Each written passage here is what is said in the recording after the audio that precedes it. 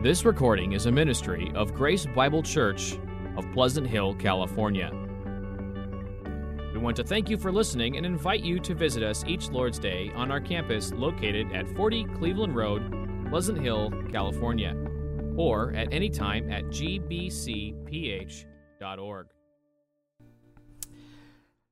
Please remain standing. Let's hear the word of the Lord. 1 Peter chapter 3, 8 through 12. Hear the word of the Lord. Finally, all of you have unity of mind, sympathy, brotherly love, a tender heart, and a humble mind. Do not repay evil for evil or reviling for reviling, but on the contrary, bless. For to this you were called, that you may obtain a blessing. For whoever desires to love life and see good days, let him keep his tongue from evil and his lips from speaking deceit. Let him turn away from evil and do good. Let him seek peace and pursue it. For the eyes of the Lord are on the righteous, and his ears are open to their prayer. But the face of the Lord is against those who do evil. This is the word of our Lord. Let's seek his grace.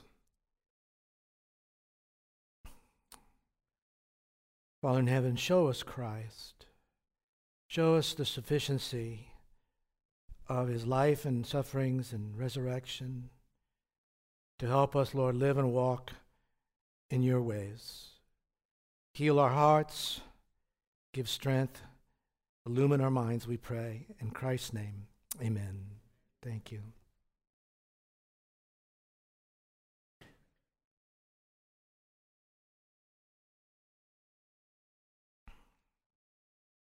How does a vulnerable minority survive in a society that's treating them with hostility? Remember, that's who Peter's writing to, a minority group of young Christians facing hostility. How does a group like that survive? Well, retaliation is the answer of many, right? It's the way of the world. Whether we see it in news reports of a young man that goes back to high school because he was offended and killed somebody, or whether we see it on social media, somebody posts one thing and then here comes all the attacks and back and forth and it goes, or whether we see it depicted in films, repaying evil with evil. That's the way of the world, right? Get even, tit for tat, and so forth. And part of it is really instinctive. Our natural tendency is to respond in the way we've been treated. And one reason is that it can appeal to our sense of fairness. And that can be a very powerful instinct, whether it's right or wrong in that given situation. How many times I could tell you I've watched a film, and in that film, somebody's being treated unjustly, and it's just this severe example of unjust suffering, and before I know it, my shoulders are tense, and my hands are clenched, and I'm like, calm down, this is entertainment, right? It's not real. And I was like, whoa, I just get upset, So part of it is an instinct, or sense of fairness, but we need to recognize as Christians that reacting on the basis of instinct alone to the point of seeking tit for tat or revenge, that's not one of our options. It's entering a battlefield. It's taking a bad circumstance and turning it into a two-way conflict now. It wasn't a conflict yet. It was simply unjust suffering, and it's on you to respond in a certain way now at this point. And so that's just not one of our options, beloved. And this happens, of course, in marriages. It happens in families. It happens in churches. And it happens in other relationships, such as our relationship with outsiders. But we're told in Scripture that our struggle is not against flesh and blood. That is, it's not against the people. It's against forces, evil, the influence, the power of evil that is in this world and dominating that individual. So we're told our struggle's not against flesh and blood, right? And we're told that we do not overcome evil with evil. We overcome evil's power towards us, trying to get us to react wrongly. We overcome evil with good. And we're set free from what evil wants to do with us. And so we mentioned last week where this can lead us, and where Peter's led us to see is that seeing someone come to faith in Christ is a greater cause than demanding our own personal justice. And that's a choice we make at certain points in our lives. So again, how should we as the people of God respond to unjust treatment? Well, that's what Peter's been explaining since chapter 2, verse 11. He says, live honorable lives, show honor to everyone, submit to authority. He applied it to those three relationships, ending with wives and husbands. And now, in verse 8, he returns to the broad, universal principle. Notice how he begins verse 8. Finally, all of you.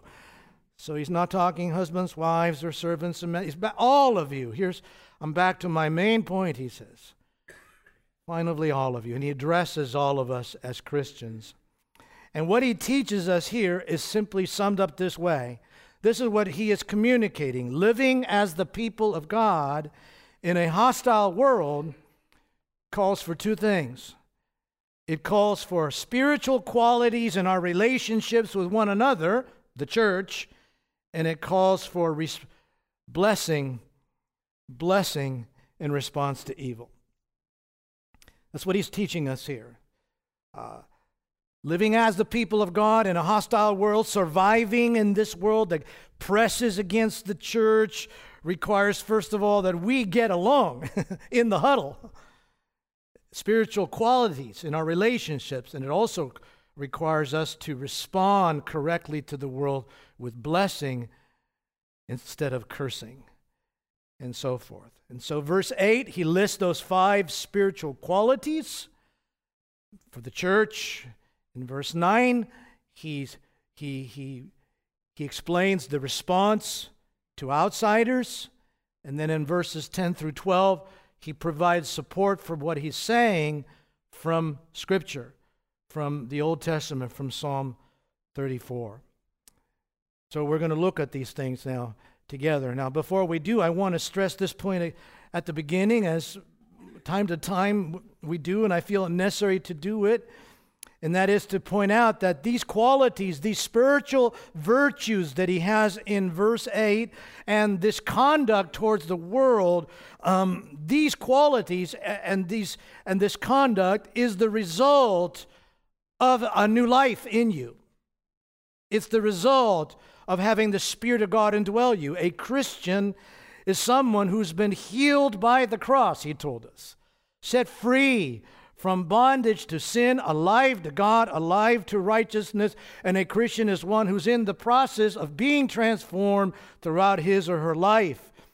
You see, true conversion, genuine conversion, becoming a Christian by the grace of God produces radically altered relationships. First of all, vertically with God. When you become a Christian, God, the holy God, the living God, judge of the world, is now at peace with you, and you are at peace with him, and he is now your heavenly Father. That's the result of the cross and you becoming a Christian. And it also results in changes in our relationships horizontally with one another. Now, we are what? Brothers and sisters. A brotherhood. Members of an eternal family with people from every nation, tribe, and tongue, you see.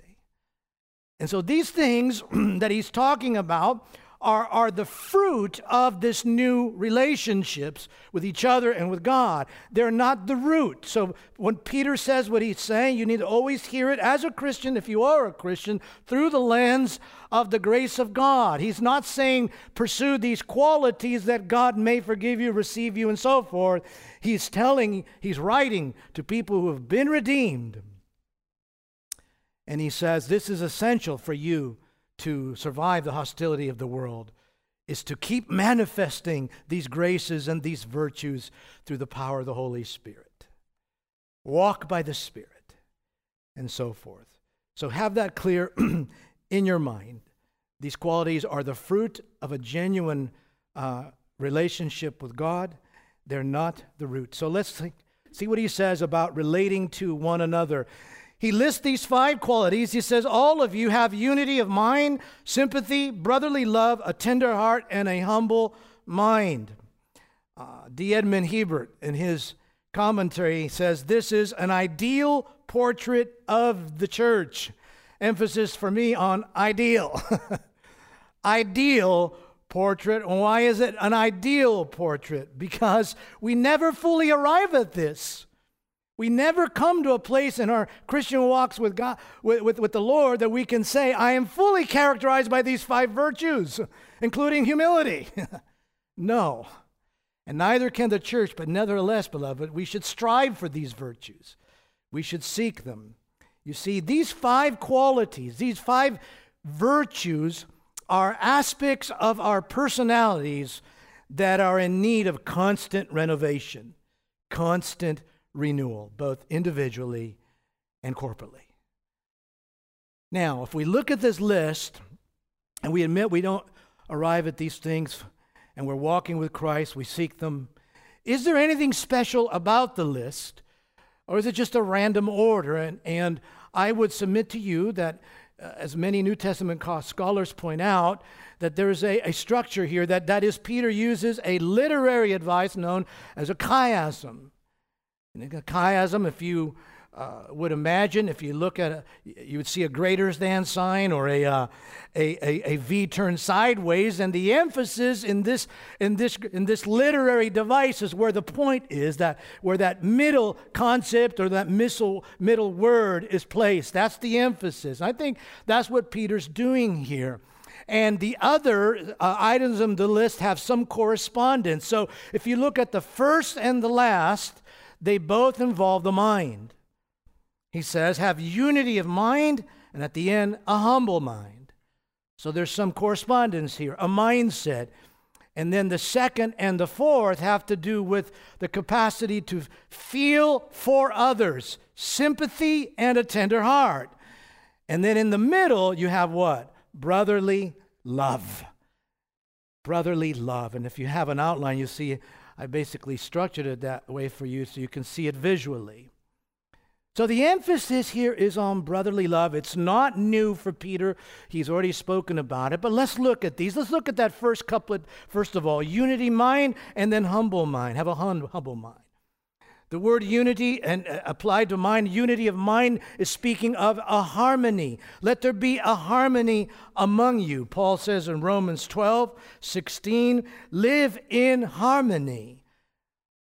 Walk together in harmony. He's speaking here of a spiritual harmony, a harmony of our views regarding God and regarding Scripture and so forth. It's a like-mindedness. It's not a unity that is uniformity, where everyone has to look the same, dress the same, walk the same, eat the same. That's called a cult. Okay? This is a unity where there's a harmony that still rejoices in the diversity that is present in there, you see.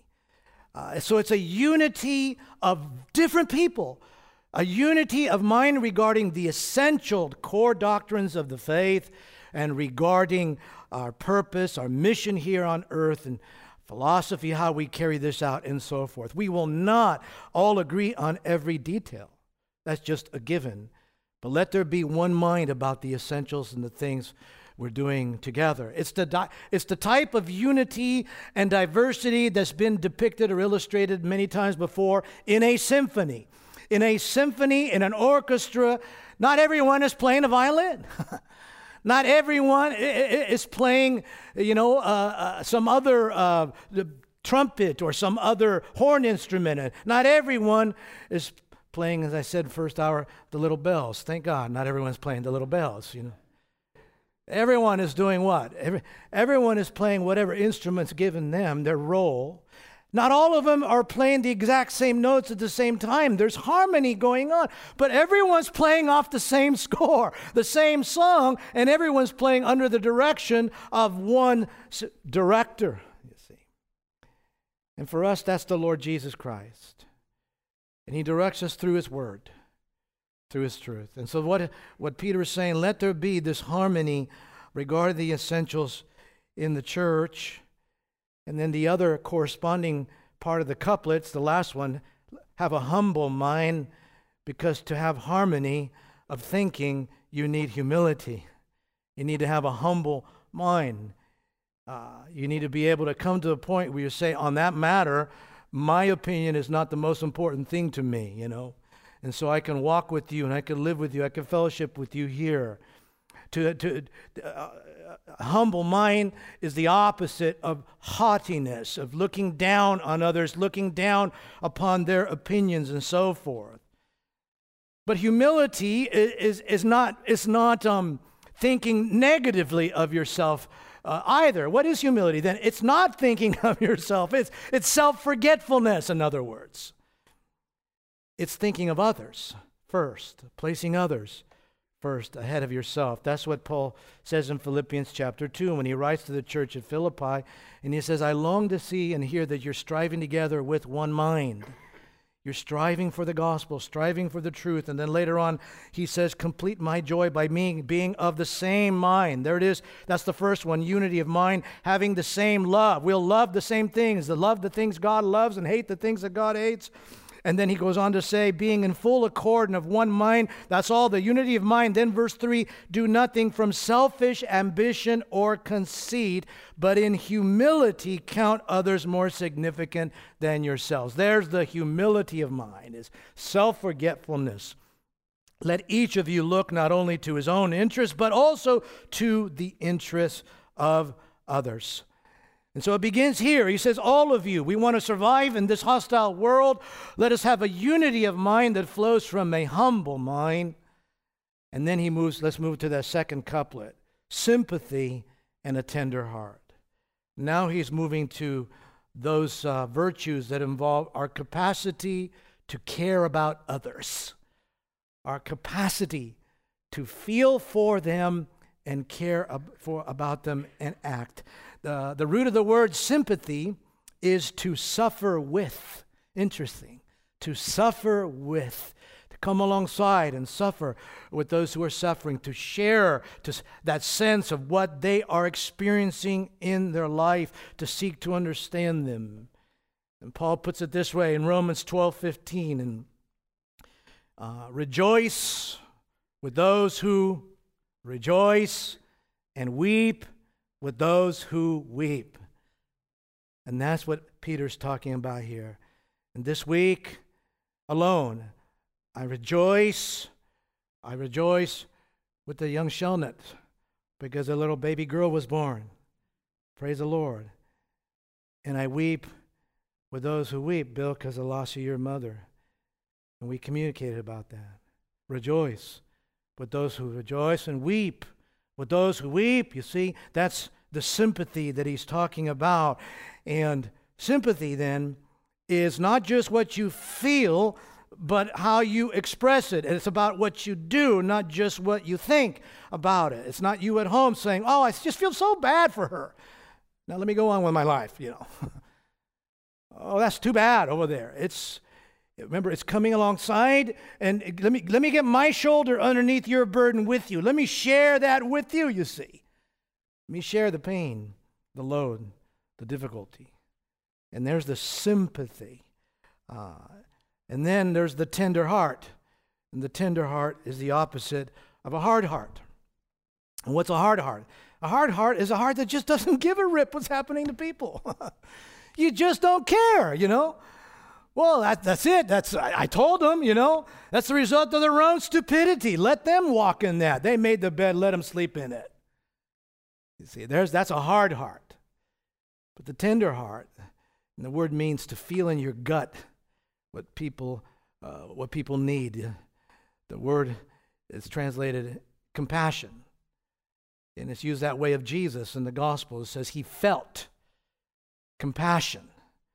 He was troubled when he saw people in their weakness and their hurting and their suffering. But he didn't just feel and say, I'll throw up a quick one for you.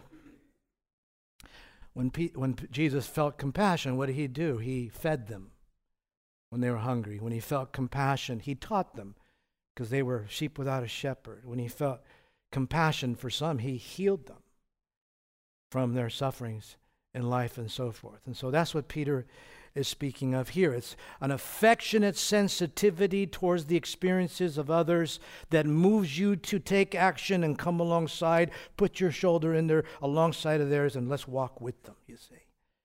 Let me express my sympathy, express your compassion, and so forth. So may you, as a church, may we continue to grow in that way. I praise God for the many of you that serve that way. You take meals to the hungry, you visit others and so forth, and you call on those who are missing and so forth. But we need to excel still more, you see. And then in the middle, he has what? Brotherly love. That's the middle of this chiastic structure. So that is his great emphasis. And isn't brotherly love the love of family, the love that's an exchange between brothers and sisters, others who share the same grace of God, who've been saved from the cross? Isn't that throughout the New Testament lifted up as the greatest Christian virtue? Absolutely it is. In many places, it's lifted up as the epitome, the capstone of a Christian virtue. 1 Corinthians 13:13, the love chapter. What does Paul say at the end? He says, faith, hope, love. Wow, the holy trinity of Christian virtue, faith, hope, and love, these abide. But the greatest of these is what? It is love, right? In Colossians chapter 3, he says, put on a heart of compassion, kindness, humility, and gentleness, right? Bearing with one another. If anyone has offended you, you forgive them as Christ forgave you. And then he says, but beyond all this, above all, put on love. Put on love, which ties together, binds together all these virtues in perfect harmony again. Keeps the symphony together, without a violinist running out of the door or some other instrument leaving. Love keeps the symphony playing together. And this is a love that Scripture says, and this is very important, brotherly love, meaning a love of other Christians, even though their background is different, even though you would probably never have befriended them outside the fact that they are under the cross of Jesus just like you. Brotherly love, the capacity to feel and act in love for others, is a mark. It is a sign of genuine Christian faith. It is a sign of a true conversion, that a miracle has taken place in your heart. You have been transferred from the kingdom of darkness into the kingdom of the God's beloved Son. It's understood that way in the New Testament. In John 13:35, we know that what Jesus said there was that by this love, your love for one another, by this will all men know that you are my disciples, by the way you love one another. And again, it's John who writes in 1 John chapter 3. In 1 John chapter 3:14, he says this, and it's just absolutely clear. Listen to it with me very carefully. He says in 1 John chapter 3, verse 14, we know that we have passed out of death into life. Stop there. Can we know that we possess eternal life? Can we know that we are alive to God? Can we know that my conversion wasn't just something I mocked up, but it was real? It's God coming into my heart. Can we know? He says, we know. Yes. And later he'll say, these things I've written to you who believe in the Son of God, that you may know that you have eternal life. So yes, we can know, and God wants us to know what? That we aren't fakers, that we have passed out of death, meaning a condition of spiritual death where we have no love for the true God and no love for other Christians, where what we love is sin. He goes, we know that we've passed out of death to life. How? Wow, what a statement. Because we love the brothers. That's how we know. Because it's not all talk, but there is genuine love going on between people in the body of Christ that are so different. And as I pointed out last week, imagine that, huh? When you have slaves and masters going to the same church, and maybe one of the slave is an elder in the church and so forth. It's just unbelievable, you see. The first century church was a bringing together of all sorts of social strata that was just unknown to the Roman Empire, the Greco-Roman world. By this we know that we've passed out of death for life because we love the brothers, and then he slams the door shut when he says, whoever does not love abides in death. You are still in the condition of being spiritually dead. So, beloved, I say that, and I say that to all of you because I don't know all of you. You know your hearts before God, but love for brethren is not some sort of optional Christmas card kind of thing. It is the fruit, again, the fruit of new life that's in you. May God help us excel still more in this love for brothers and sisters. And again, Peter has stressed this throughout his letter. In chapter 1, verse 22, he said this was part of the reason for your conversion. In chapter 1, verse 22, having purified your souls by your obedience to the truth for a sincere brotherly love, love one another earnestly from a pure heart. You see, we need that to survive. Sometimes when the culture heat comes on, we're in a foxhole. And in that foxhole, to use a military analogy, we got to get along. We can't be shooting each other. We have to excel in brotherly love. That's why Peter writes what he's writing here. He wants them to excel in it. It's not hard to imagine, is it? It's not hard to imagine that when heat comes from the outside on a group of people, when pressure comes from the outside on a group of people, that things can start breaking down, and you start pointing fingers at others in the group. You know, that was your decision, man. If you hadn't said this, you hadn't done, and it starts breaking down. Why?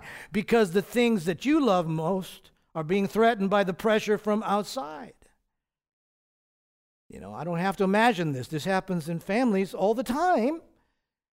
And I don't have to reach into some far memory. I told the folks in first hour, all I have to do is replay the video from 2020. And not that I want to replay it. I don't. I'm telling you, that's where I would have to look for an example. That's the only place I can turn immediately and say, that's what some of us did to each other. There's no room for that, Peter says. You want to live in a hostile world, the world coming at you? These 5 qualities need to be being renovated and growing and expressed in the foxhole together, right? And so there it is, relating to one another. And then relating to the world, I believe it's verse 9. Now, what he says in verse 9 can obviously apply to any relationship and even to another brother or sister. And of course, we've had to do that with other brothers or sisters. But I think Peter's main point here is the response to the world. Verse 8, to one another. And then verse 9, do not repay evil for evil or reviling for reviling, but on the contrary, bless. Now, of course, we have to do that at times with brothers and sisters, sometimes with our own spouses, sometimes with close friends who are Christians. But what Peter's getting at throughout this letter, especially since chapter 2, verse 11, is suffering unjustly in relation to the hostile world. And you heard in there's something we must not do, and there's something we must do. What we must not do is respond in the same way that we've been treated, right? We must not do that. Revenge, retribution, getting even, making sure he or she gets hers or his, all of that, these are not options for you, believers. People have and will do malicious things and say malicious things, harmful things, accuse you of things, and persecute you, just as they did Jesus. But we've already seen, he says, you've been called to this, to walk in his footsteps, because he left us an example. So reciprocating is not an option. So that's something we must not do. But there's also something we must do, and it's not passive. It's not withdraw. It's not grin and bear it. It's not zip your lip and walk away. Sometimes we do walk away from a conflict. We don't want things to get worse. But listen to what he says. He says, on the contrary, bless. You have got to be kidding me, Peter. Are you serious? It's hard enough for me to get to the I won't react, tit for tat. But what I want to do is just walk away and just burn on the inside, until I can get over this. And he says, no, you bless. Bless, yes. What does it mean to bless? The term in the original Greek here is eulogeo, from which you hear eulogy. To bless is to speak well of someone or speak well to someone, as in a eulogy. And so we are to bless those who curse, those who slander us. And Peter is repeating the ethics of Jesus. In Luke 6:28, it says, the words of Jesus, bless those who curse you, pray for those who abuse you. In Matthew 5:44, again, the words of our Lord, love your enemies and pray for those who persecute you. Again, what does that mean? What would that look like? What does it mean? What does it look like to bless those who curse? To bless those who harm? That's my response. Well, to bless can come in many forms. The emphasis here on words, because the term means to, again, speak well to or speak well of. But one way that you could bless is what Jesus himself immediately said. Bless those who curse you, pray. Pray for those who abuse you. And in Matthew 5:44, love your enemies and pray for those who persecute you. One way you can bless people is to pray for them. In other words, you speak to God on their behalf. Lord, have mercy on this guy. He just does not see how consumed he is with darkness and sin. And if he continues on this path, his destiny is an eternal condemnation. God, open his eyes. Help me, Lord, to speak to this person. So you can bless people by speaking to God on their behalf. You think of the words of our Lord Jesus, even as they were putting nails through his wrists. Father, forgive them, for they know not what they do.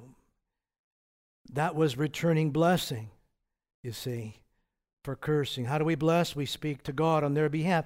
Secondly, how do we bless? Well, we overcome evil with good. That is, we love our enemies. In other words, we return a loving action, something that's not retribution, but it involves some sort of action. When Jesus spoke of somebody coming and asking for your cloak, he said, give him the other one too, Walk that extra mile with them. Don't return evil for evil, but do some kind of loving deed that'll just catch them off guard. What are they expecting? They're expecting, they're expecting what they see in the world.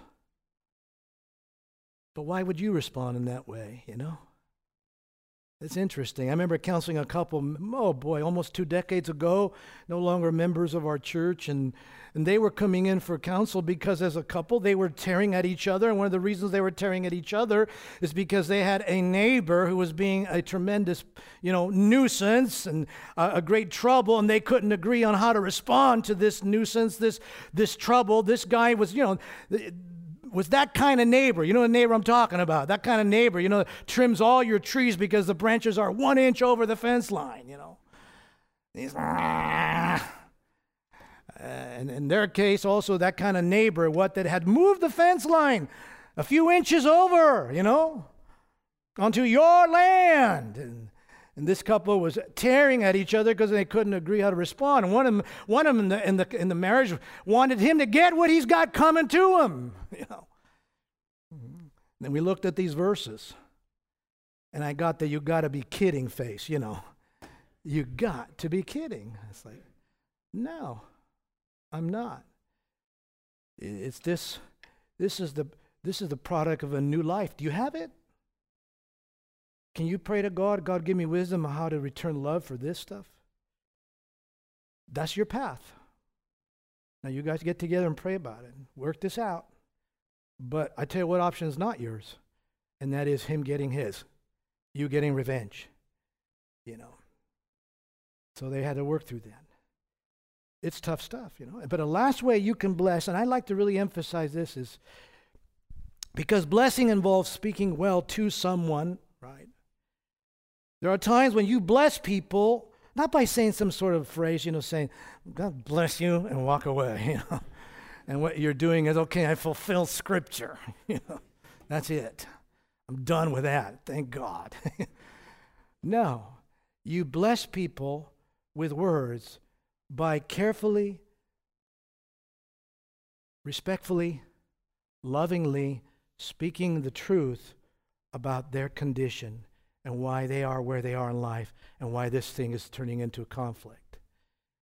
Because the greatest blessing you can give to someone is to help them, by God's grace, to see themselves through the lens of the truth. To see themselves as someone who's under sin, in darkness, and needs the light of God's grace and mercy. That's the greatest blessing you can give.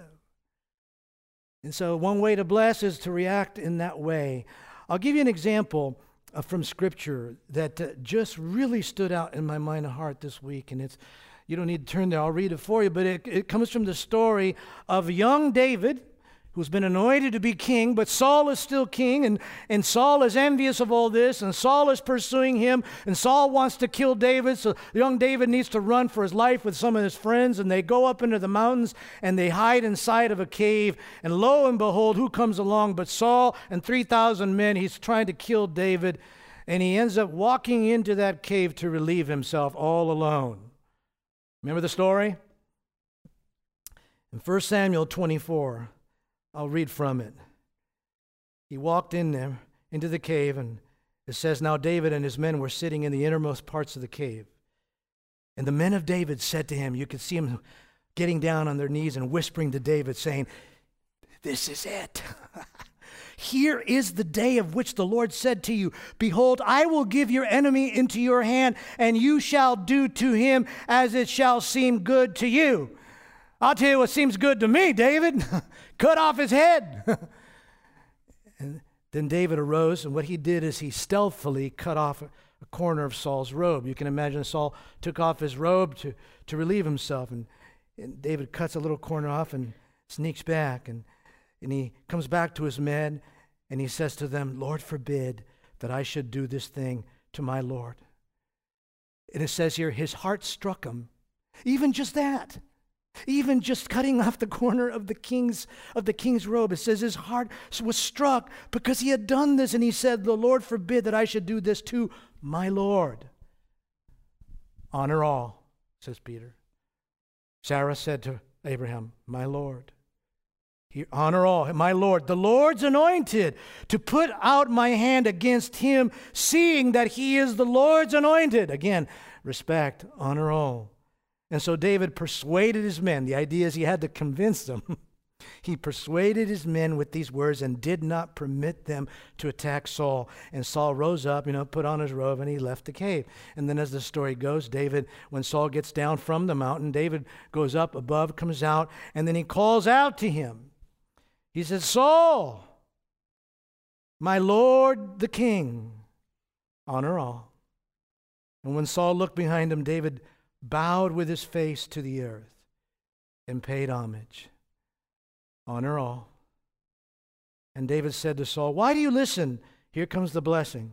Why do you listen to the words of men who say, Behold, David seeks your harm? Behold, this day your eyes have seen how the Lord gave you today into my hand in the cave, and some told me to kill you, but I spared you. And I said, I will not put out my hand against my Lord, for he is the Lord's anointed. See, my father, he calls him father. See the corner of your robe in my hand, for by the fact that I cut off the corner of your robe and did not kill you, you may know and see. See, there's no wrong or treason in my hands. I've not sinned against you, though you hunt my life to take it. See what you're doing. May the Lord judge between me and you, and may the Lord avenge me against you, but my hand shall not be against you. And as the story goes, Saul hears all this, and he cries out back to David. He says, Is this your voice, my son David? And Saul lifted up his voice and wept. And he wept. He had been blessed because he saw his true heart. And he saw the truth about what's going on between David and him. And he said to David, you are more righteous than I, for you have repaid me good, whereas I repaid you evil. So that's a beautiful example of bless those who curse you. Bless them by helping them see their true condition, that God may awaken them to their need for the grace that comes through Jesus. This is an example of exactly what Paul says in Romans chapter 12 when he says you heap burning coals on someone's head when you do that. What is Paul getting at? Well, listen to what he says. Repay no one evil for evil, but give thought to what is honorable in the sight of all. Think about it first. That's what David did. Think. Don't just react. Think about it. If possible, as far as it depends on you, live peaceably with all. It doesn't always depend on you. You can't heal every breach, but whatever's possible, you try to make peace. Beloved, never avenge yourselves, but leave it to the wrath of God, for it's written, vengeance is mine, I will repay, says the Lord. To the contrary, if your enemy is hungry, feed him. If he's thirsty, give him something to drink, for by so doing, you will heap burning coals on his head. Do not be overcome by evil. Evil wants to swallow you up and make you be revengeful. Do not be overcome by that evil that's in that person. You overcome evil with good. Because evil's pressing into your heart. It already has that heart, but it's trying to press into yours. But when you return love and a blessing for a curse, you heap burning coals on someone's head. You say, well, what is that? What does that mean? Well, what would you do if somebody put a bunch of hot coals on your head? It's an alarm, right? It's like, get this off of me. What's going on? It's an alarm. Wake up. Wake up. Do you see what you're doing? Do you see who you truly are? And Saul saw himself. Saul saw the truth about his hard heart and his maliciousness, his envy. And he wept. And he wept when he saw who he truly was. That's a blessing, man. It's a blessing when God's word comes to you like that. And it comes through a loving brother or sister who helps you see the light. But we also are to help our enemies understand, you see, where they stand if they do not repent of what they're doing. Again, you say, boy, that's that's something else. That's a high and lofty ethic. Absolutely, it's a supernatural ethic. This is not about you becoming a little bit of a nicer person. This is about you being a new creation, a new creature in Christ Jesus. This is about you having a new life within you. This is about you being dead to sin and alive to God. You see, this is transformation. That's what this is. And so, yes, it's a high and lofty ethic. But God's grace has sustained many throughout the history of the church to this level, to love to this capacity. Recently celebrated, the 50th anniversary of Jim Elliot and Nate Saint and others going down into South America to evangelize the Auca Indians. And there they did not retaliate and were killed and murdered. And their family members did not retaliate. And all of that got the attention of these Indians because they had burning coals heaped on their heads. And so that's what we're called for, beloved. But this is a supernatural walking with Christ. Paul says, walk by the Spirit and you will not carry out the deeds of the flesh. Let this drive you back, you see. That verses like these are designed not to cause you to feel despondent. They're not designed for you to beat yourself up. What are verses like this designed to do? They're designed to drive you right back to the empowering love of God, which has been poured out in your heart through the Holy Spirit to seek His everlasting grace, you see. And to say, Lord, I can't do it. I need you to help me.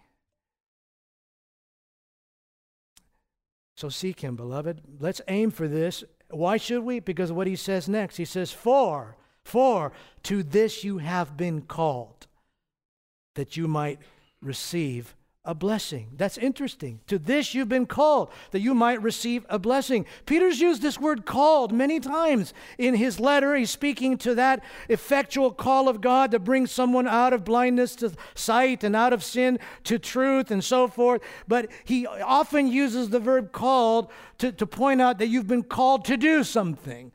Called to something in your salvation. For example, in chapter 1, verse 15, we've been called to be holy. In chapter 2, verse 10, called out of darkness to do what? Proclaim his excellencies. In chapter 2, verse 20, called to do what? To suffer unjustly, to follow the steps of Christ, you see. And here, what he's saying, Christian, to you this morning, Christian, what he's saying to you today is that you've been called. You have been called to bless those who curse you, that you might obtain a blessing. Now, don't think that is some sort of meriting or earning. The word obtain there is inherit, that you might inherit blessing from God, you see. An inheritance is not a reward. It's not a paycheck. It's not something you earned. An inheritance, we saw in chapter 1, is what? It is a gift. And we have a great inheritance awaiting us in heaven. And we receive that inheritance not because we bless those who curse us, but not without blessing those who curse us. Why? Because that's what people on the way to heaven look like. So make your calling and election all the more sure, Peter says in 2 Peter chapter 1. By seeking to live like this, and know what you'll find? You'll find that God is with you. He will give you the grace by the power of his Spirit. And then he supports what he says. He supports it by quoting from Psalm 34. He makes some minor alterations so that he could speak to them and apply it to them directly in verses 10 through 12. 10 through 12, citing Psalm 34.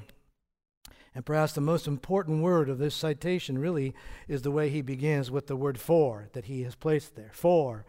What do I mean? Listen to the end of verse 9 in its relationship to verse 10. Bless, Christian, bless those who curse you. Bless, for to this you were called, that you may obtain a blessing. Because, why do I say this? Because whoever desires to love life and see good days, he's quoting Psalm 34 now.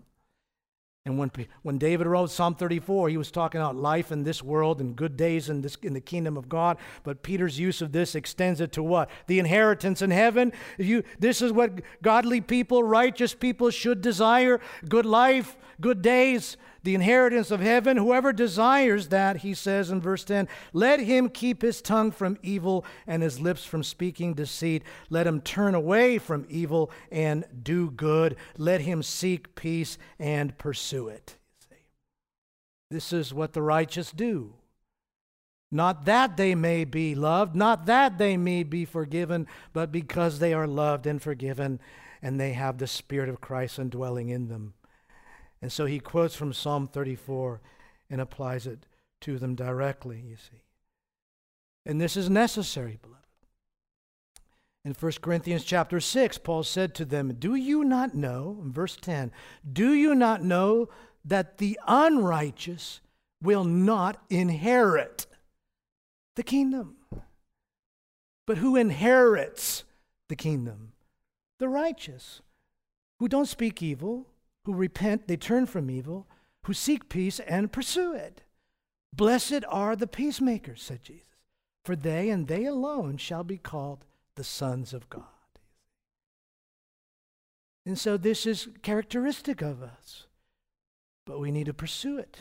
Not just seek and desire peace, but to pursue it, press after it. If there's a broken relationship in your life today, I can say it's not enough to feel. You need to pursue making peace. And as far as it all depends on you, be at peace with all people, whether or not you can heal that breach. And then in verse 12, he describes what God does. So what does God do?